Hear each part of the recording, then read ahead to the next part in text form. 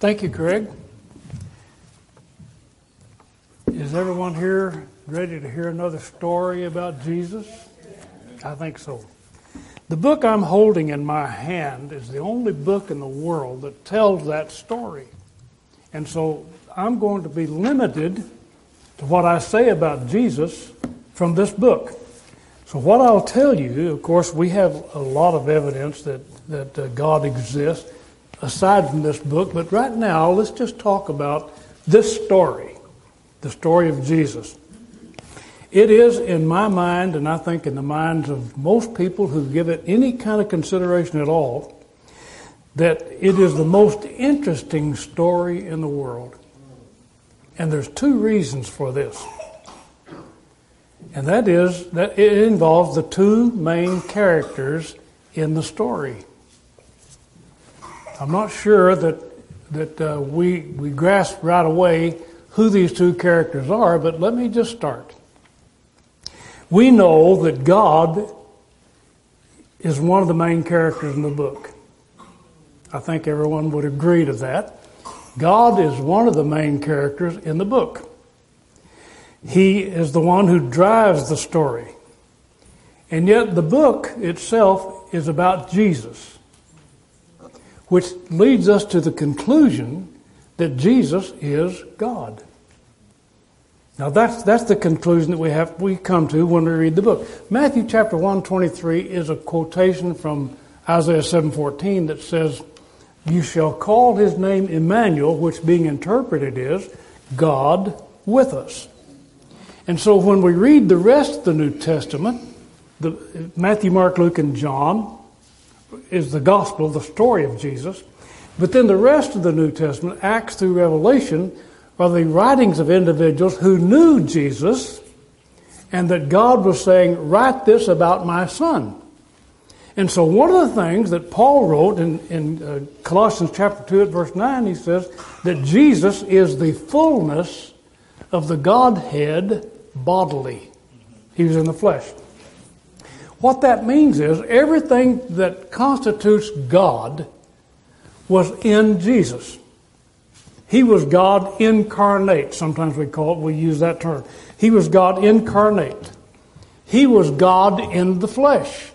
He was not less than God. He was not more than God. And that's critical for us. We have to be careful about this in our understanding of the New Testament and of the Bible and how it applies to us and how that story applies to us. There are door knockers who will come, religious folks who will come to your door and try to introduce you to a Jesus that they do not believe is God. They will tell you that this Jesus is an angel. He's just an angel. Maybe he's the head angel, but he's just an angel. And they'll try to convince you of that. And there are another group of the same type, not the same people, a different group of people, who will knock on your door and say, well, this Jesus was Adam God. He was like Adam. And their object is that when you die, if you're a man, if you're a woman, you're kind of left without. But if you're a man and you die faithfully, God will put you on your own earth in your own planet, in your own galaxy and solar system. He'll give you your planet like he gave Adam his planet. Well, what they're saying is that Jesus is not God in the flesh. They're saying that Jesus is like Adam. But the Bible says that Jesus is God. And that's what the story says in the New Testament. He's not an angel. Hebrews chapter 1 says, to which of the angels did God at any time say, thou art my son? He never did say that to an angel. But he did say that to his son. Jesus told his detractors, as a matter of fact, when they said, who are you? He said, I am that I am. You know why that's significant?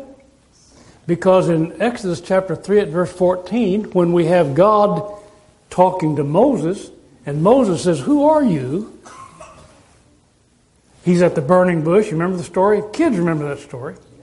He's at the burning bush, and God says, take your shoes off because the ground you stand on is holy ground. Now, I'm not sure why he said that. I've got an idea, a conjecture, but I won't share that really. But he says, Moses is saying, who am I going to tell Pharaoh sent me? And God said, tell him my name. I am that I am. I am the Lord. Now that's the same statement Jesus used in John 8 at verse 58. Also in the book of Revelation, one of the writers, John the Apostle, wrote about Jesus. He said, I'm the Alpha and the Omega. Jesus is speaking. I'm the Alpha and the Omega, the beginning and the ending, saith the Lord, who is and was and ever shall be the God Almighty. So he made the claim that he is God. Now, because Jesus is God in the flesh, he is in fact the main character in this book because he's God. And you know, we can test that. Did you know that this is the greatest story ever told? The story about Jesus. The absolute greatest story ever told. Without a doubt. And one of the main reasons is because of the main character, Jesus. We mark time by this man. Did you know that? Since about the 6th century of this era, our calendars have been marked by the birth of the man called Jesus. We used to call it BC and AD. BC meant before Christ. AD meant after his death. Anno Domini, in the year of the Lord. Actually, not after death, but Anno Domini, in the year of the Lord. So, BC and AC, and someone came along and said, well, you know what? We don't want to acknowledge, because this is going to insult some people, we don't want to acknowledge that this has to do with Jesus. So we're going to call it BC, BCE. It's the same date. BCE means before the common era. Then we'll call it CE, after the common era, or in the common era. But you know what? It's still the same date. And you know who marked that date? The man called Jesus. Jesus of Nazareth. He is the greatest name in history. The name of Jesus mentioned anywhere at any time improves humanity. That's the greatest name ever mentioned. We have a lot of other names we can think of, don't we? How about Hannibal? That was a great name, huh? How about Mussolini? Was that a great name? Or Hitler? Was that a great name? Roosevelt, a great name? But the name of Jesus changes people. The name of Jesus alters your life. That's why this is such a great story. Philippians chapter 2, verse 5 through 11 says, God has given him a name that is above every name. And there is no doubt that that's true. A name above every name. His name is different than any name you'll ever hear in your whole life. The name of Jesus. And it's the most polarizing name, and he's the most polarizing figure in existence. That means that you can't take a neutral position with him. As a matter of fact, the Bible says, and it's true, the Bible says, he that is not with me is against me. Well, we live in a society that says, wait a minute, we're a society of compromise. We're going to compromise. We don't have to take that hard position. We're going to say, well, we're neither for or against Jesus, but the Bible says you can't do that.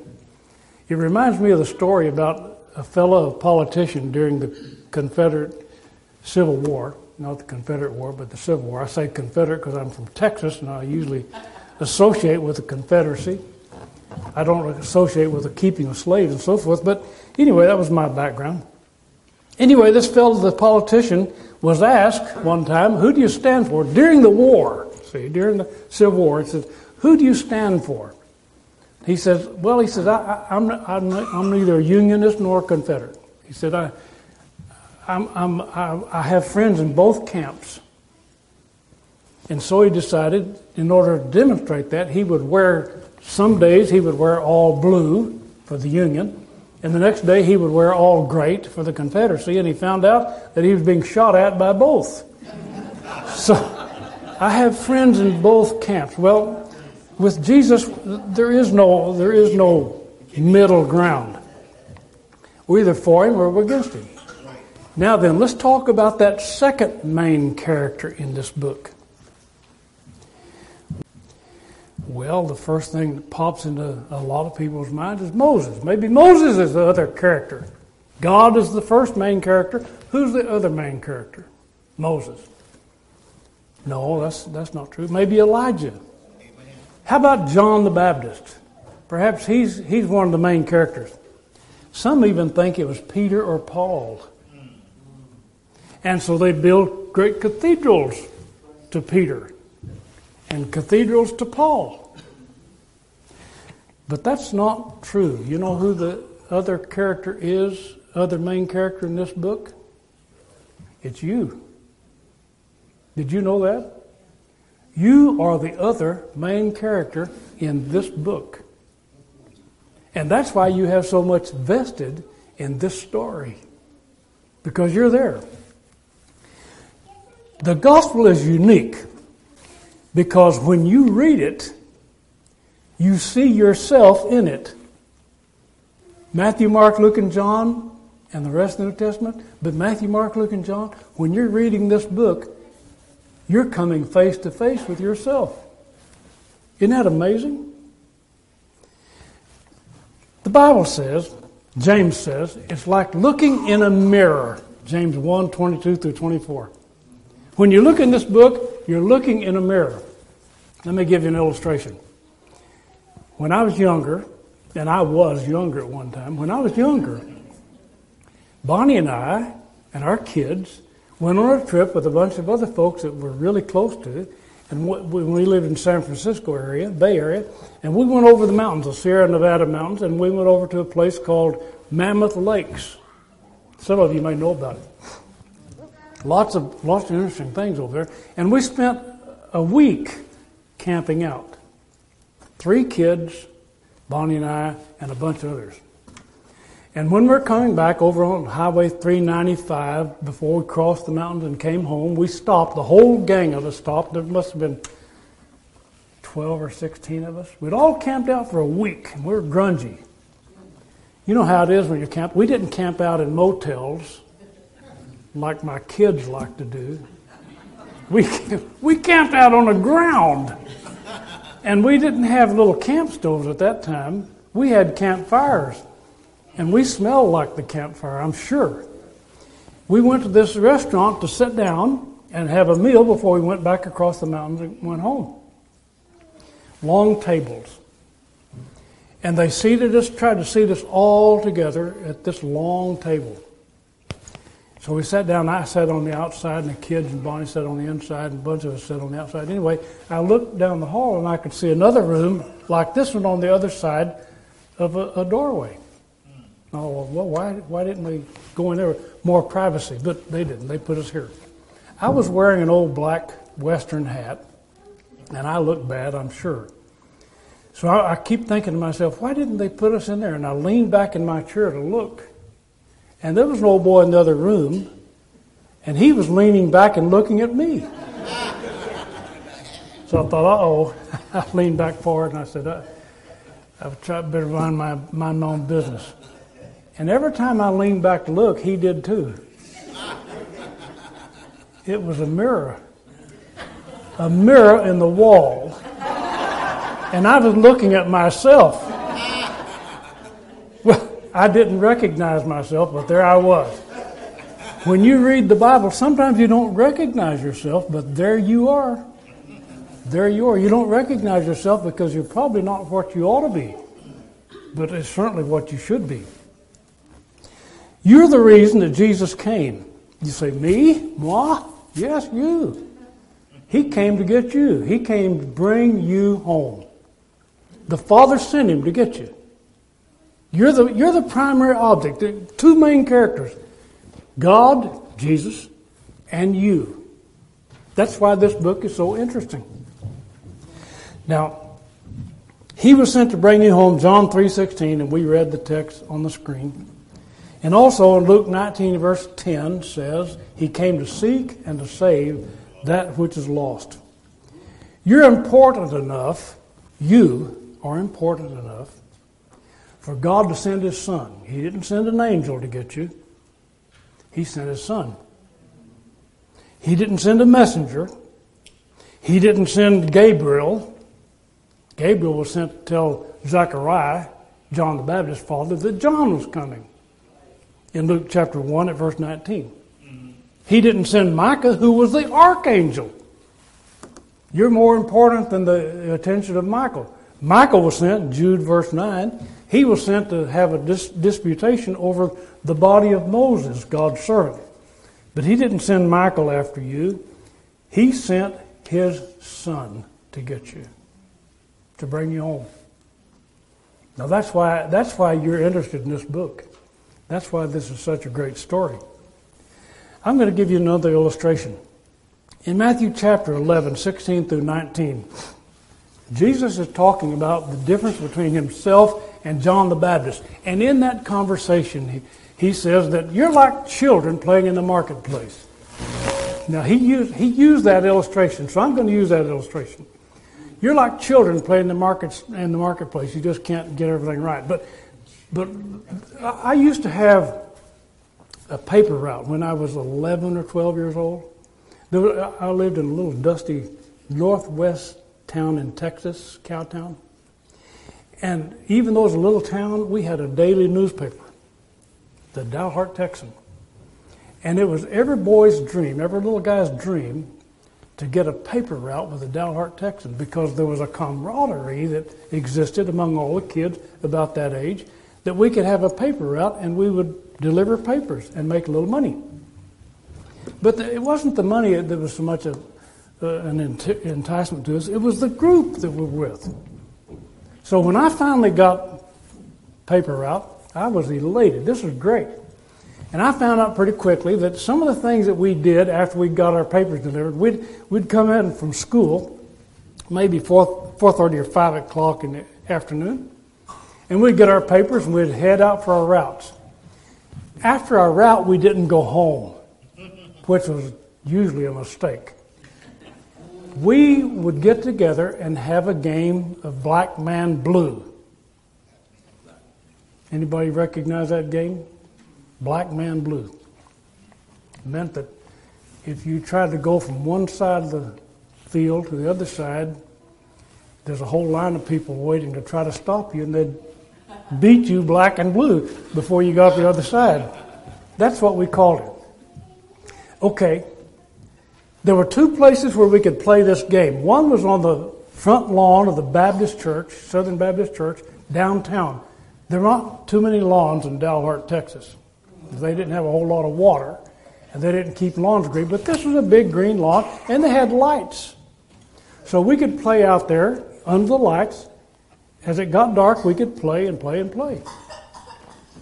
The Baptist got on to us and said, turn the lights off. So we went over next door to a fellow by the name of Noel McEvers, and he had a field that had a lot of grass in it, just about like it, and we could go over there and play.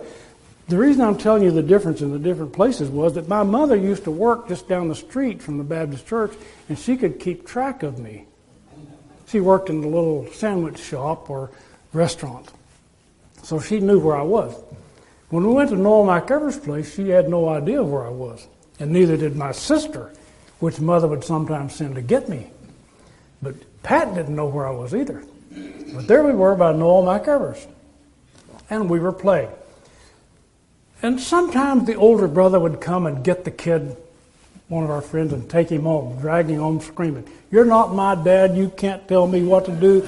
I'm not going home," and just drag him home. Well, this particular night, it got dark and everybody left, and I was left by myself, and I thought, uh-oh, I'm in trouble. I know this, that after it got dark, moms and dads were calling out for their kids to come home. Come home.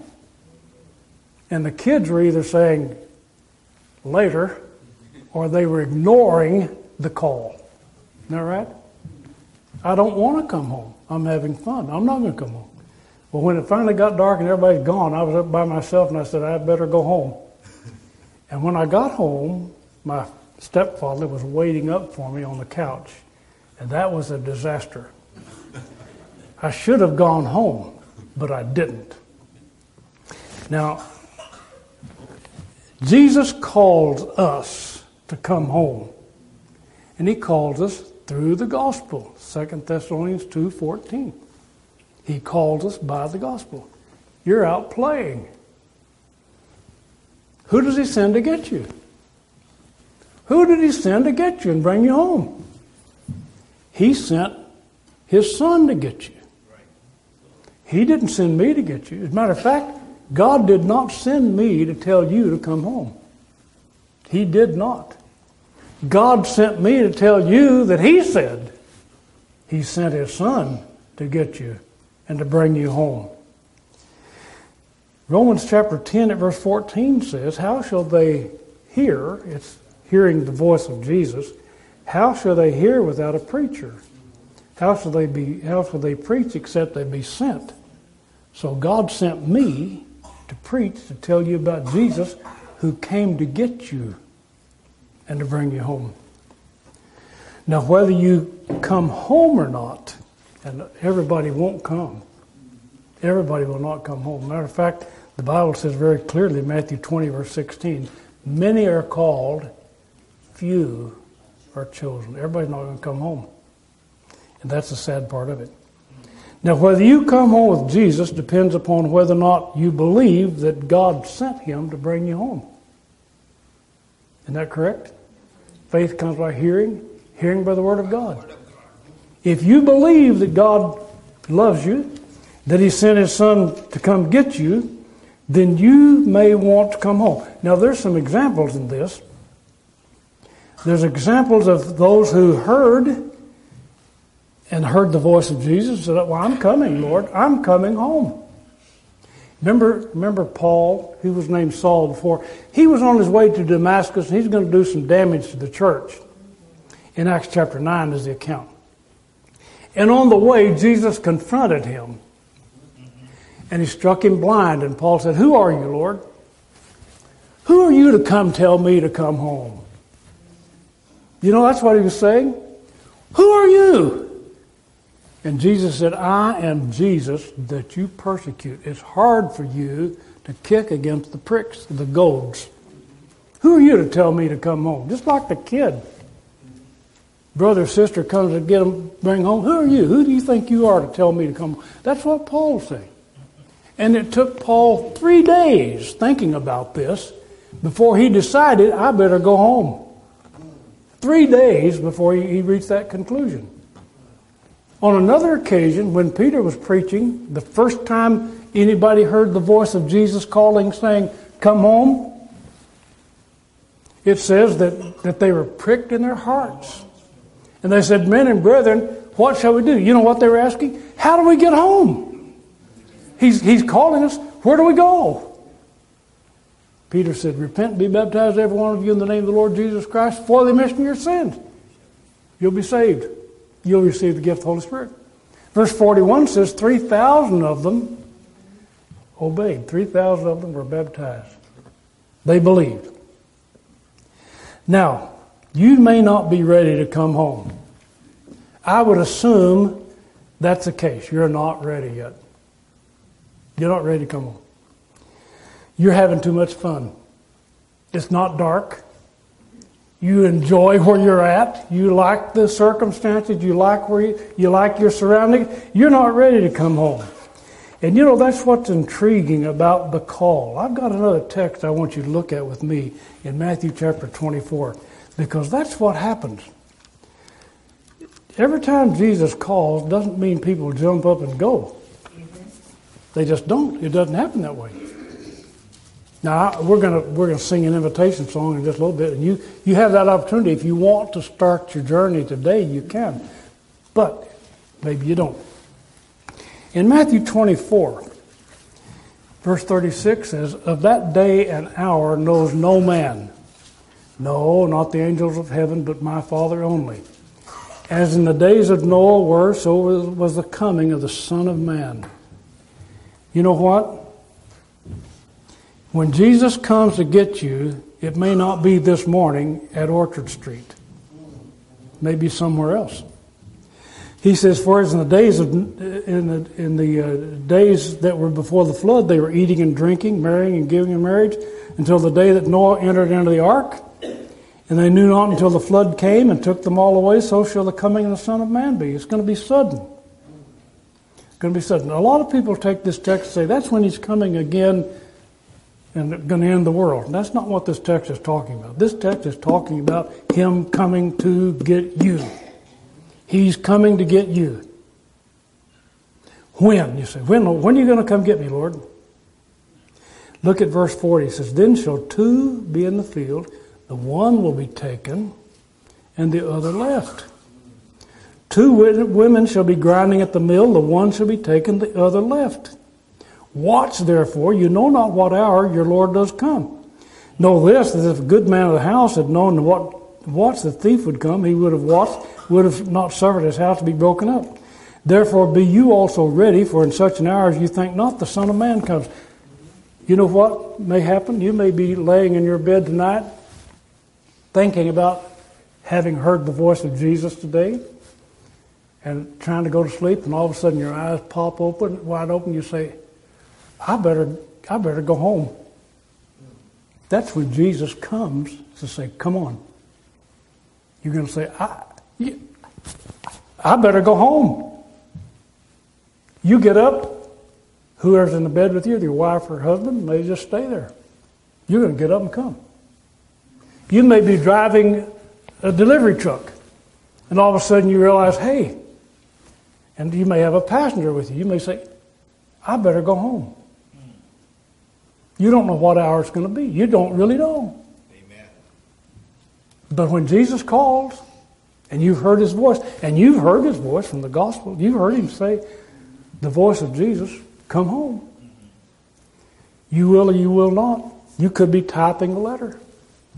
And all of a sudden you say, I think I better go home. I think I better get started. I better get going. I better get on my way. You may be looking for a parking place.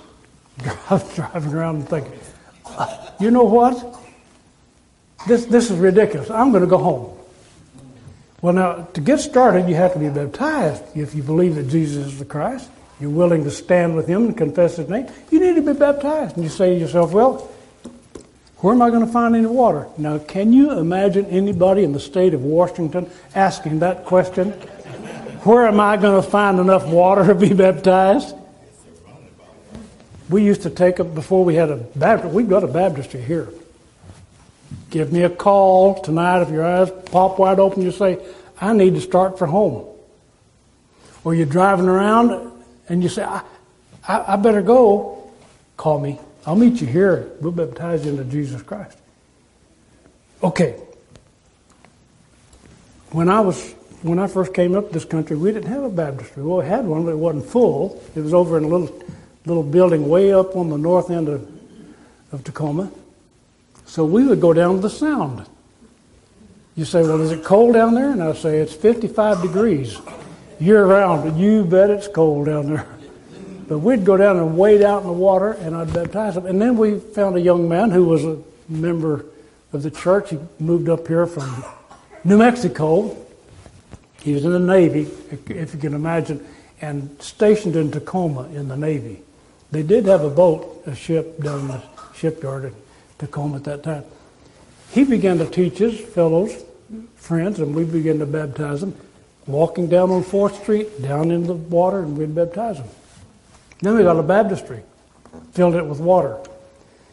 And we had a neighbor that the first time I used the baptistry, and it was a hatch underneath the stand, and we opened it up, and underneath there was a baptistry.